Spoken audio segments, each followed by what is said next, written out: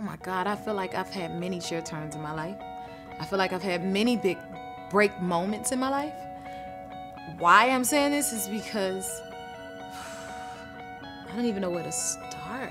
You know, it's always hard to put your finger on what the big break was. My chair turn moment is Super Cheese.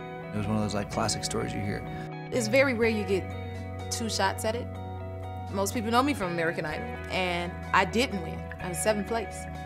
I consider that not a big break, but you know, a great opportunity.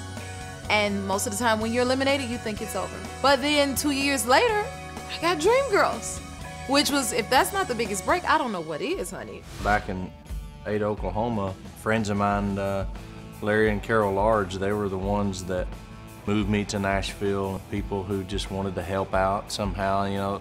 I don't know that I would have done anything different because, you know, the way things turned out, you know, I would just probably tell myself, be patient and just let the cards fall where they're gonna fall.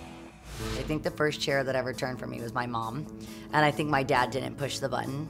It wasn't that he thought I didn't have it, it was that he just didn't want me to have my heart broken. So I think my mom like looked past my age. She knew that I could handle it.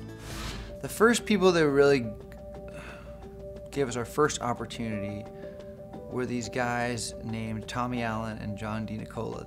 They were music biz dudes that had some early success, and we were probably 16.